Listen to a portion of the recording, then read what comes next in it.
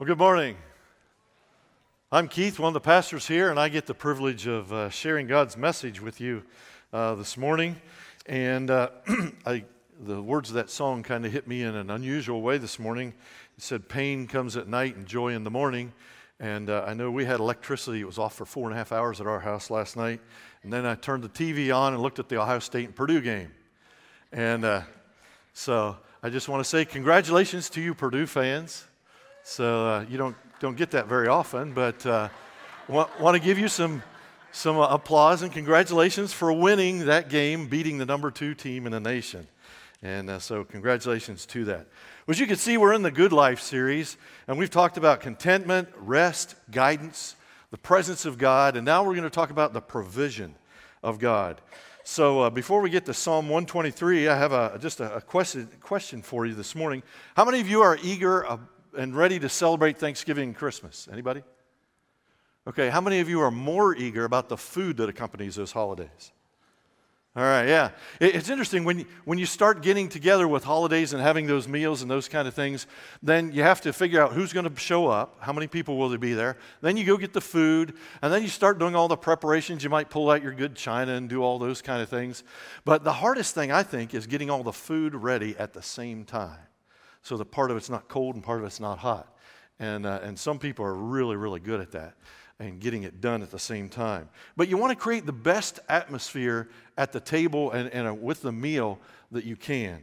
And that's what we're going to be talking about this morning, how God gives us abundant provision. And in fact, if I had to sum this up in one sentence, it would be God's abundant, or actually we could say his extravagant provision is what he gives to all of his people, because he serves as the great shepherd and the ultimate host for any of our meals. So we're going to be in Psalm 23 if you want to turn there, or you can grab one of the Bibles in the seat in front of you there. But if you are willing and able, would you please stand as we read Psalm 23 together, if you would please. And we're going to be concentrating this message on verse 5. Psalm 23, starting verse 1. "The Lord is my shepherd, I shall not want.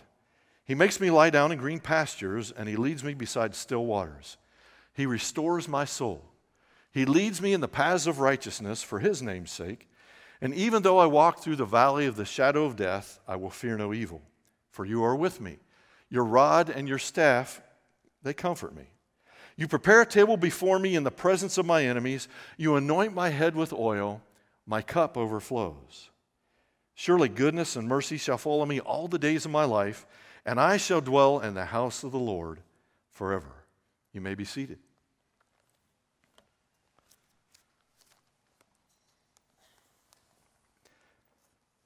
God is the ultimate host, and we're going to learn about that a little bit more this morning. It's interesting, in verse 5 there, he says, God prepares before me, or in the presence of my enemies, a table. He prepares that for me. So we're going to look at 3 different points. God prepares for us, God cares for us, and then God shares with us. So as we look at the first one in verse 5 there, he says, you prepare a table before me in the presence of my enemies. And this verse is actually where he's really making that shift even stronger from just being a shepherd to actually serving as the host for these meals. But even David, as he's talking here, a shepherd, when he's preparing for his sheep, he would take them and go to the field, and he would make sure there weren't any poisonous plants around, or there were no lions or bears like David had to deal with, any other predators, or anything that was hazardous to the sheep there in that field. Now, we never had sheep, but I know growing up we had cattle. And one of the things we'd have to do if we had like a wind event like we had yesterday, we would go into the field and look for any limbs blowing off the cherry trees and make sure that they weren't out in the field, because those cherry leaves would be poisonous to the cattle. So we would go and get those things out of the way so that they didn't have to deal with that. So that's what God is as a shepherd, and that's what David is talking about, God preparing for us. Then he talks about God as the host, which means God gives provision and protection. That's what a good host does. Make sure there's enough food and drink and that the people there are protected. But he says, you prepare a table before me in the presence of my enemies. Now, how many of you ever had a meal and said, okay, we're not going to invite any of our friends, just invite all our enemies? Everybody ever done that? Yeah, that doesn't happen very often, does it? That's not something that we do, but that's what God does. And David is saying, God prepares a table for me while all my enemies are right there in their face, looking at it, trying to get in, pressing in toward me. God is there in the presence of my enemies, taking care of that. Now, that leads us to the question of, okay, who is my enemy? Who is my enemy? You know, a lot of times when we think of the word enemy, the first thing that comes to our mind is people who are against us, right? People who maybe are mistreating us or talking badly about us, posting things on social media about us that they shouldn't be, those kind of things. We think about that as the kind of people. So let's look and see what Paul had to deal with. He was writing to a young man named Timothy in 2 Timothy 4, verses 14 through 18, and he says this, Alexander the coppersmith did me great harm. The Lord will repay him according to his deeds.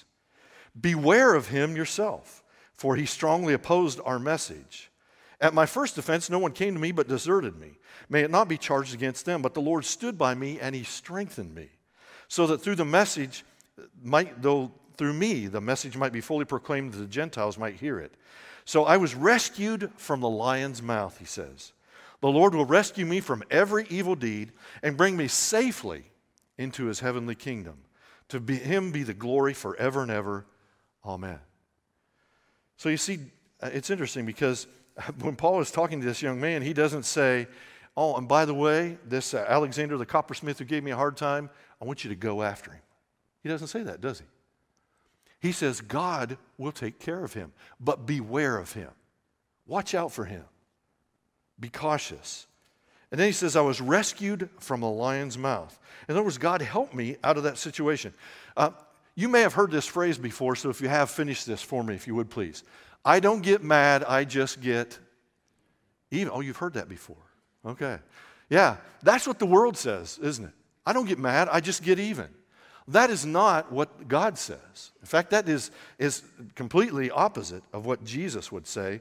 So let's look and see, how do we deal with our enemies according to Jesus? What does he say in Luke chapter 6, verses 27 and 28? Jesus wants us to be countercultural, to go directly against what the culture would say. And he says this, but I say to you who hear, are we listening? Love your enemies, do good to those who hate you, bless those who curse you, and pray for those who abuse you. Wow. That's a little challenging, isn't it? You see, these people who might be our enemies, whether it's somebody at work, or maybe it's somebody that you go to school with, or it's sometimes it can even be a family member who's just giving you all kinds of grief. And a lot of times we just want to lash back, but Jesus says, listen, pray for them, do good to them, bless them, love them, take care of them. And that's the way we should take care of our enemies. And sometimes people can be difficult. But let's see what the writer of Hebrews says in 13:6. Hebrews 13:6. The writer says, so we can confidently say, he doesn't say, we say it, maybe it's true, maybe it's not. He says, we confidently say this, the Lord is my helper, I will not fear. What can man do to me? So what he's saying is, men have a little bit of power and they might be able to physically harm us, but they really can't do anything long term to really hurt us, because he said back there when he was talking to Timothy, the Lord will rescue me and bring me safely into his heavenly kingdom. So people, yes, they may be our enemies, but they're not our worst enemies or the most dangerous enemies that we have to deal with.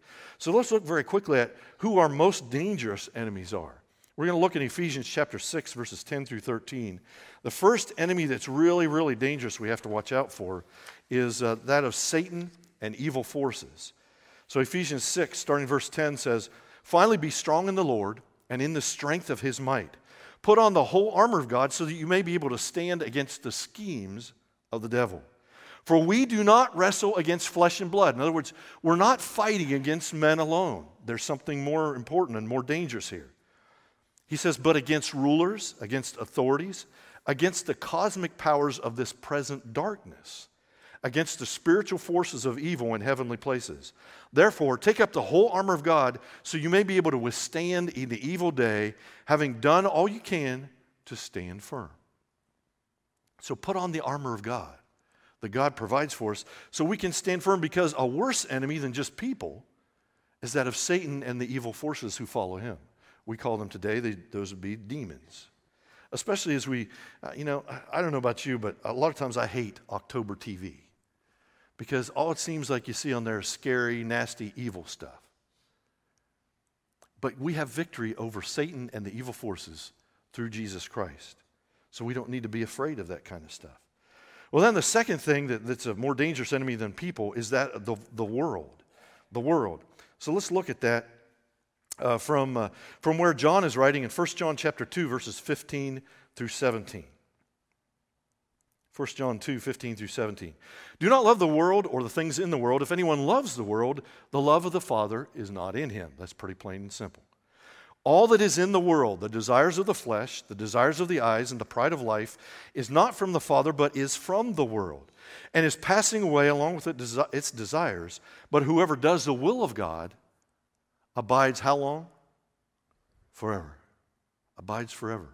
Yeah, this world and the world system is pulling against us. We had an opportunity, my wife and I, to go to Sonoma, California and visit with family. And it was a great visit. Sonoma is just a beautiful place. It's a great place to be. But I'll tell you what really smacked me in the face was the control of the things of the world in that area.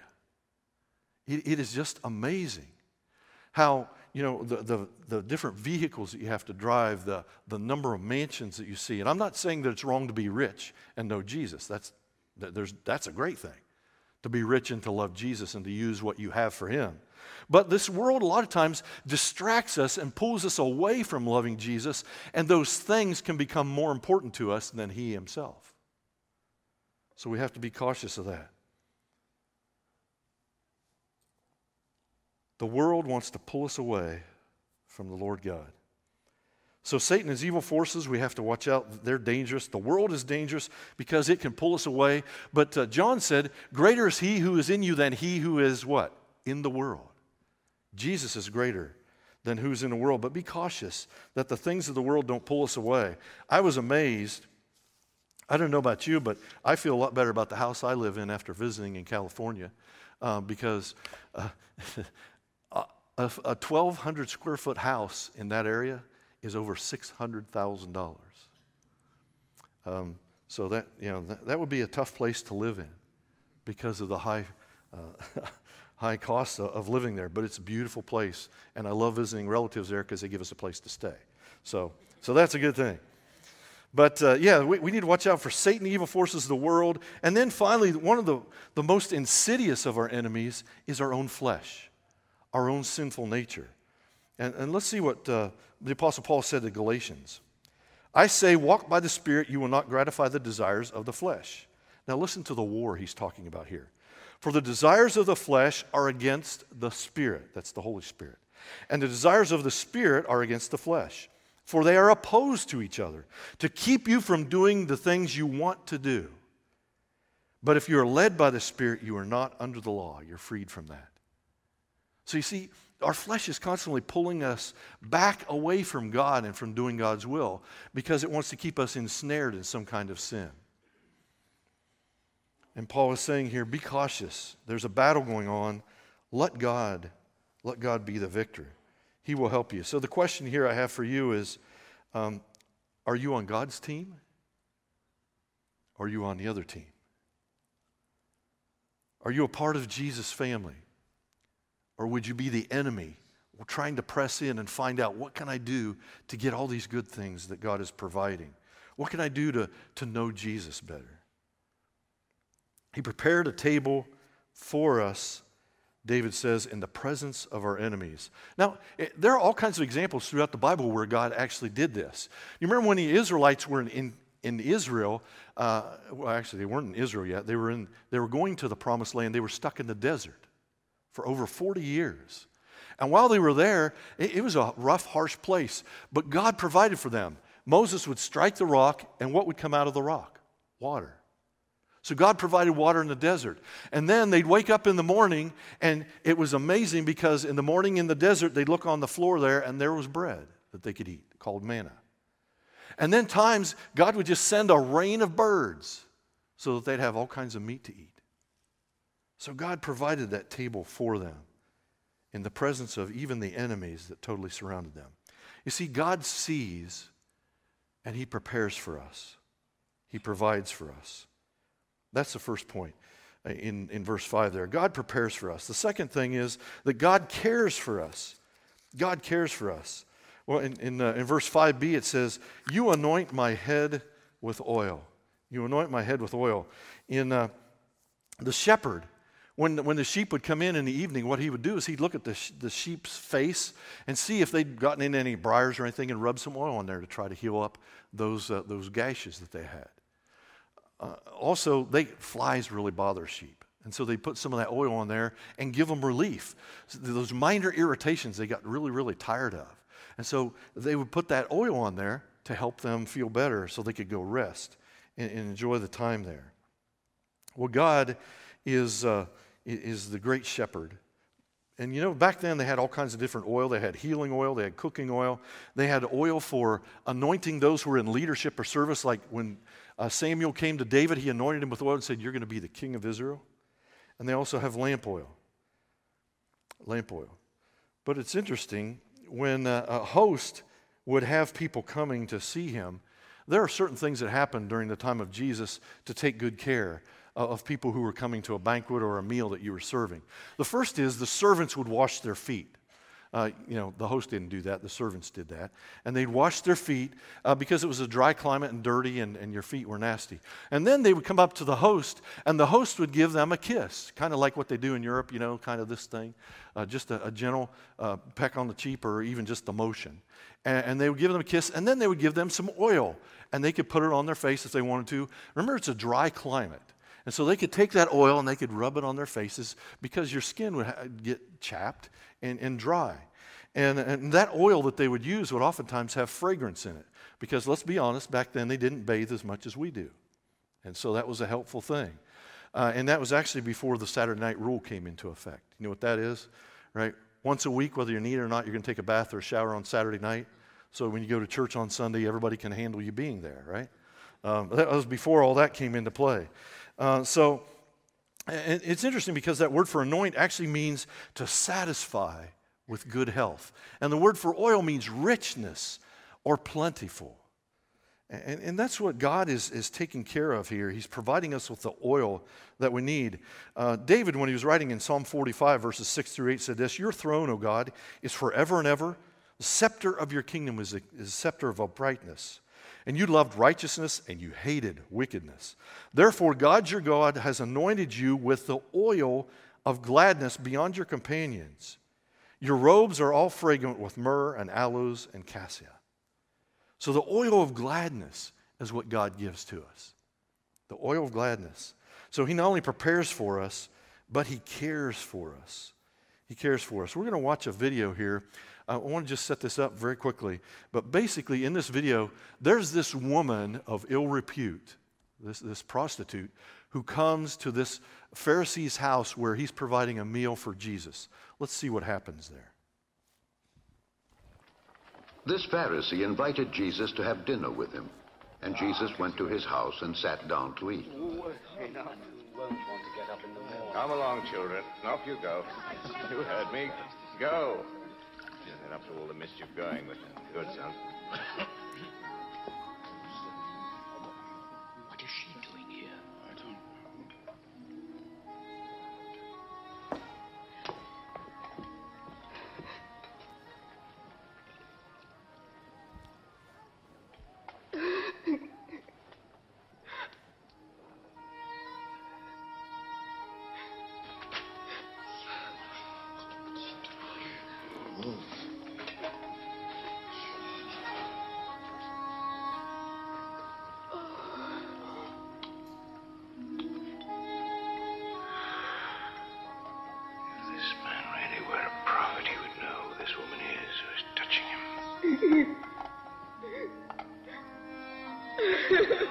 You would know what kind of a sinful life she lives.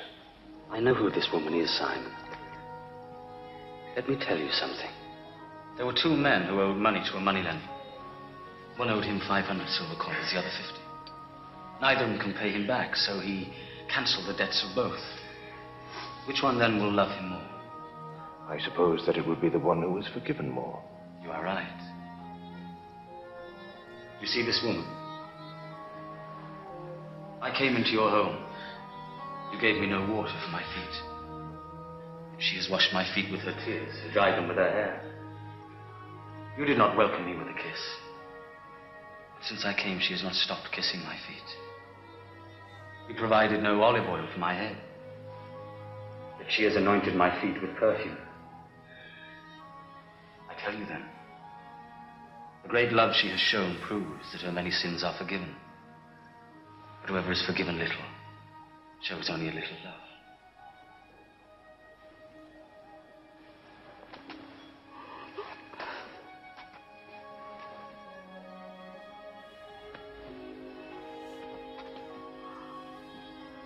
Your sins are forgiven you.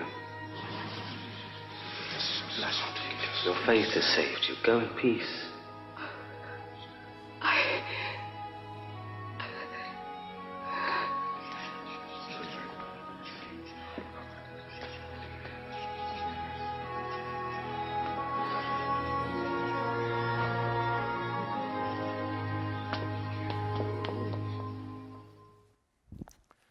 You see, Jesus had the power to forgive sins while he was here on this earth as well. And he helped this lady. He showed her love and forgiveness. He cared for her. Even though she had this sinful life, he tried to help her have a new start with that. It's interesting, in verse 4 of Psalm 23 there, we looked at last week, it says, "Yea, though I walk through the valley of the shadow of death, I will fear no evil, for you're with me." You ever felt like you've been in that valley of the shadow of death where just everything is caving in on you and it's just, life just feels awful and everything is going wrong? That's where Jesus steps in and helps us and cares for us and encourages us. He loves us and provides for us. I recall one time in my life, several years ago, where I had a ministry, and I was at this church, and things were going really, really well. Our attendance had almost doubled in size at this church. And we had more people come to Christ within the 2 years that I was there than they'd had the previous 8 years at that congregation. The offerings were up. It was going really, really well, and was enjoying that ministry. And then I went to this seminar about finances and how you handle church finances, and came back and shared with the board some of the things that I'd learned and some ideas and things like that. And then they came up to me and they said, "You need to leave. You're fired." Now, you don't have to raise your hand, but if you've been fired, you know what that feeling is like. It's not a good experience. And in fact, to make it worse, I had 2 kids. We were living in the church parsonage. So not only did I lose my job, but I lost my house too. But you know, God was faithful. Because it was interesting, just a few days later, here came the Baptist pastor that I was friends with, played sand volleyball with, and he said, "Hey, we heard about what happened. Here's a check from our church to help you guys through this difficult time." And then I had another friend from a Church of God who, basically, they did the same thing.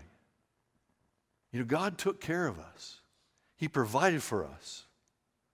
Even though it wasn't something that I feel like God really wanted, it was something He permitted. And it was an unpleasant situation, but God took care of us because God loves us and cares for us. And that's where it comes in handy to know the best anointing that we have. 1 John chapter 2, verses 20 and 26 through 27, we realize the best anointing that we have is the Holy Spirit. The Holy Spirit. God gives to us His Spirit. John says this, "But you've been anointed by the Holy One, and you all have knowledge. I write these things to you about those who are trying to deceive you, but the anointing that you have received from Him abides in you." That's the Holy Spirit. "And you have no need that anyone should teach you, but as His anointing teaches you," the Holy Spirit, "about everything, and this is true and is no lie, just as it has taught you, abide in Him." So you see, even through these valleys of the shadow of death, God's Spirit is with us and shows us that He cares for us. That's why Paul told the Romans that, listen, even though you may not know how to pray, you're in such pain and such a groaning, you don't know how to pray, the Holy Spirit is praying for you, interceding to God on your behalf. Jesus cares for us, and He takes good care of us. Well, before we leave this idea of you anoint my head with oil, you know, the anointing, one of the things that we do here, we believe that James chapter 5 is still practical for today, where it says, if anyone is sick among you, he can call for the elders, and they will come and anoint him with oil and pray over him and ask in the Lord's name, and the Lord will heal them and answer their prayer, and if there's been a sin, that sin will be forgiven. But sometimes God heals our physical ailments, and sometimes we have the ultimate healing where we go to be in Jesus' presence, in his very presence. Interesting, though, Paul had the ability to heal. The Bible even talks about how sometimes if there was a handkerchief that Paul touched, if someone would just take that handkerchief and they would touch it, they would be healed. That's pretty amazing, isn't it? Paul was a healer. But it's interesting because he couldn't heal himself of one ailment that he had, an affliction. And he went to God 3 times, and he says he pleaded with God, God, please take this affliction away from me. For 2 Corinthians 12, verses 9 and 10, here's what Paul said happened with that. After 3 times begging God to take this away.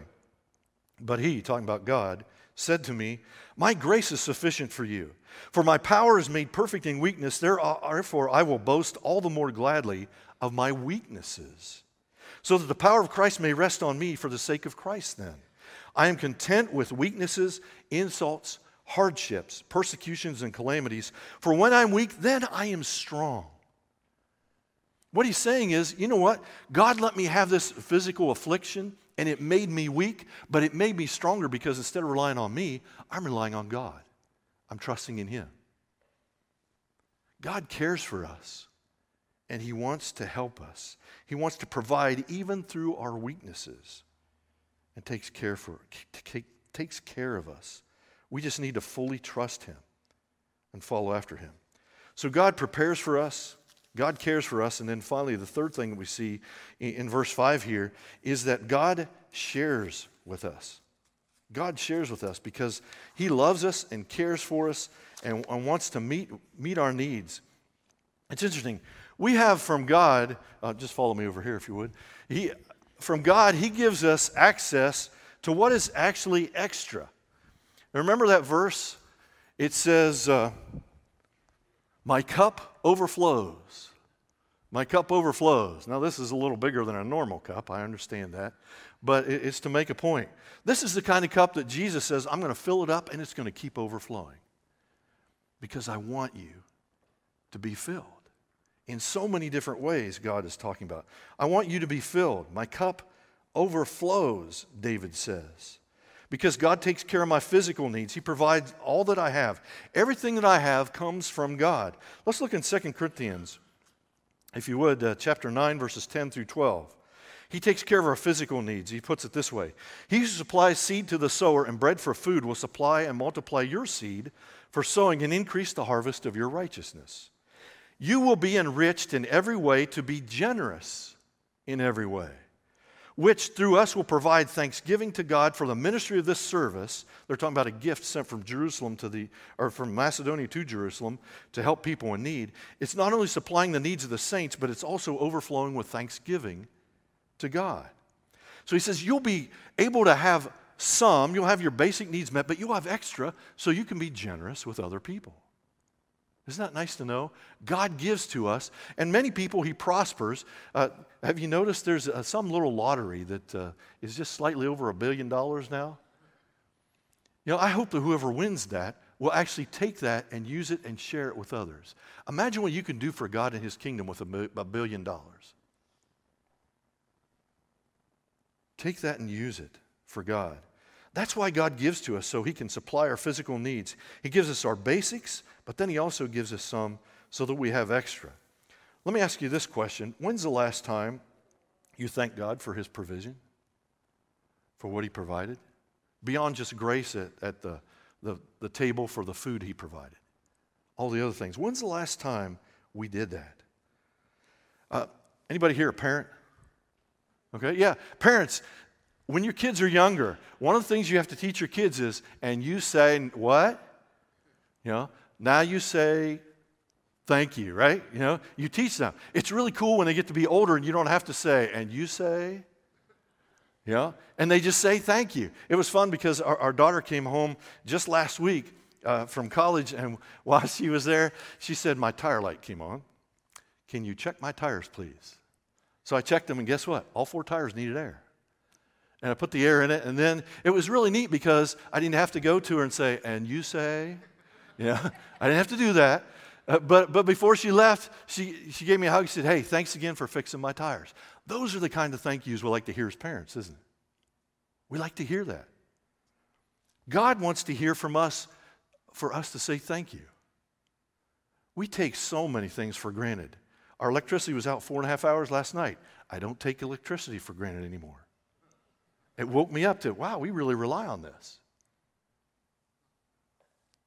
God takes care of us, provides our physical needs. That's why Paul wrote to the Philippians, said, my God will supply every need of yours according to his riches in glory in Christ Jesus. To God our Father be glory forever and ever. Amen. He provides for us. If he cares for the birds, he's going to care for us. Not only does he provide our physical needs, but he provides spiritual needs. Timothy, Paul wrote again to him in 1 Timothy 1, verses 15 through 17. And he says, this saying is trustworthy and deserving of full acceptance that Christ Jesus came into the world to save sinners, of whom I am the foremost. Now, why would he say that? Because he actually helped to arrest and kill Christians. But I received mercy for this reason, that in me, as the foremost or the chief of sinners, Jesus might display his perfect patience as an example to those who believe in him for eternal life. To the King of the ages, immortal, invisible, the only God, be glory and honor forever and ever. Isn't that interesting? Here he is, he's saying, I'm the worst of sinners, but Jesus died for me to make an example, to say, hey, look at what I've done. I was so terrible. I'm the worst of sinners, but he saved me. And then he breaks into a bunch of praise words right there, just thanking God for what he had done. So God cares with us, and we should also be thankful to him for what he has provided. The worst of sinners. Then in Psalm chapter 16, verse 5, David said this, the Lord is my chosen portion and my cup. You hold my lot. So he's saying, you know what? This cup isn't just about what you drink. Jesus is my cup. Jesus is my cup. So let me ask you this question. When's the last time other people saw you and I overflowing with Jesus? When's the last time they could observe Jesus overflowing through our lives? When have people seen that? We have been given so many abundant blessings by God. He even allows us the privilege of someday being with him in heaven forever. He provides for us so very, very well. Because he prepares for us, he cares for us, and then he shares with us. Ephesians 3, verses 20 and 21 says this, now to him who is able to do far more abundantly. In other words, it's like super abundantly than all we ask or think, according to the power at work within us. To him be the glory in the church and in Christ Jesus through all generations forever and ever. Amen. Amazing. He can do immeasurably more than we could ever ask or imagine. That's who Jesus is, and we need to be thankful for that. Well, as we close out, what I'd like to do is review quickly and provide some application to this, some practical things that we can do. You know, God prepares for us, he cares for us, and he shares with us. So in each of these sections, what I'd like for you to do is just take a moment and just quietly talk with God about some of these things that I bring to your mind. How have you seen God working in your life? How have you seen him preparing things to work in your life? I remember when I went to Ohio State University, and then I transferred to Kentucky Christian. Just a year later or so, I looked back and I saw how God had been preparing me even through middle school and high school to not become an architect and build buildings, but to become a pastor and build people instead. God had been preparing me for that. I didn't realize it till later, but he did that. How has God prepared something in your life for him to accomplish through you? Paul said the Lord will strengthen and protect you from the evil one. What about Satan and the world and the flesh and even enemy people? What about those things that are trying to pull you away from God? Just think of somebody that maybe you consider an enemy, or some challenge in your life, some sin that perhaps has a hold on you. Ask God to help you to be freed from that, because He's already accomplished that. The question, if you're a Christian, and you just need to live that out. So ask Him for strength and power through the Holy Spirit to do that. How has God encouraged you lately? How has He encouraged you? And how are we then encouraging others because we receive encouragement from Him? And what has God provided for you lately that you haven't said thank you for yet? What has God provided for you? You know, God prepares for us, He cares for us and shares with us. 1 John 5:5, John wrote these words, "Who is it that overcomes the world except the one who believes that Jesus is the Son of God?" Who is it that overcomes the world? Only those who truly believe that Jesus is the Son of God. Now, He's not just talking about somebody who has it in their head, but it's someone who believes it so much that they fully trust and obey and surrender Jesus Christ. That He's in their life, that they fully trust Him. We overcome because we believe in Jesus as the Son of God. So Jesus actually is the ultimate preparation and caring and sharing that God has for us. That's why the Bible says in the fullness of time, Jesus was sent forth. He came, He lived a sinless life, He died on the cross, taking your sin and my sin on the cross. He was buried, He rose again, He's alive today, raised back from the dead. He is alive right now, and He makes it possible for us to have His righteousness if we just simply give our life to Him and trust Him fully and obey His word. We just need to trust Him because He is the shepherd of our soul and the ultimate host. One last scripture I want to read. Ephesians chapter 2. God, being rich in mercy, because of the great love which He loved us with, even when we were dead in our trespasses, just like the prostitute on the screen, He made us alive with Christ. By grace you have been saved. It's not something we deserve or earn. And He raised us up with Him and seated Him in the heavenly places in Christ Jesus, so that in the coming ages He might show the immeasurable riches of His grace in kindness toward us in Christ Jesus. For by grace you have been saved through what? Faith. This is not of your own doing, it's the gift of God, not the result of works, so that nobody can boast. No one can boast. We are His workmanship, created in Christ Jesus for good works, which God, and here's that word again, prepared in advance or prepared beforehand, that we should walk in them. God prepares for us, He cares for us, and He shares with us. Do we trust Him? The neat thing is, Jesus said, if I go away, I'm going to prepare a place so that where I am, you can be there also. Heaven is such a great place. It's not going to be hot one day and cold the next day like it is here in Indiana. Heaven's going to be the perfect climate. And Jesus Himself will be there. And we'll get to look at God and see His glory and His majesty as we have never seen it. We'll be with the Father and the Son and the Spirit. You know, God prepares for us, He cares for us, and He shares. The question is, will we love Him in return? David the psalmist wrote about Him and about His great preparation and caring and sharing. Let's love Him today. Let's pray. Father God, thank You so much that You do love us, that You prepare for us, that You care for us. Lord, we don't deserve any of this. And in fact, a lot of times when we start thinking about it, it's really hard to comprehend the depth and the length and the breadth of Your love. But thank You that You love us so very, very much. Lord, thank You that You cause our cup to overflow, that You anoint us with Your Holy Spirit. It's just such a great gift to have You actually in our presence wherever we are.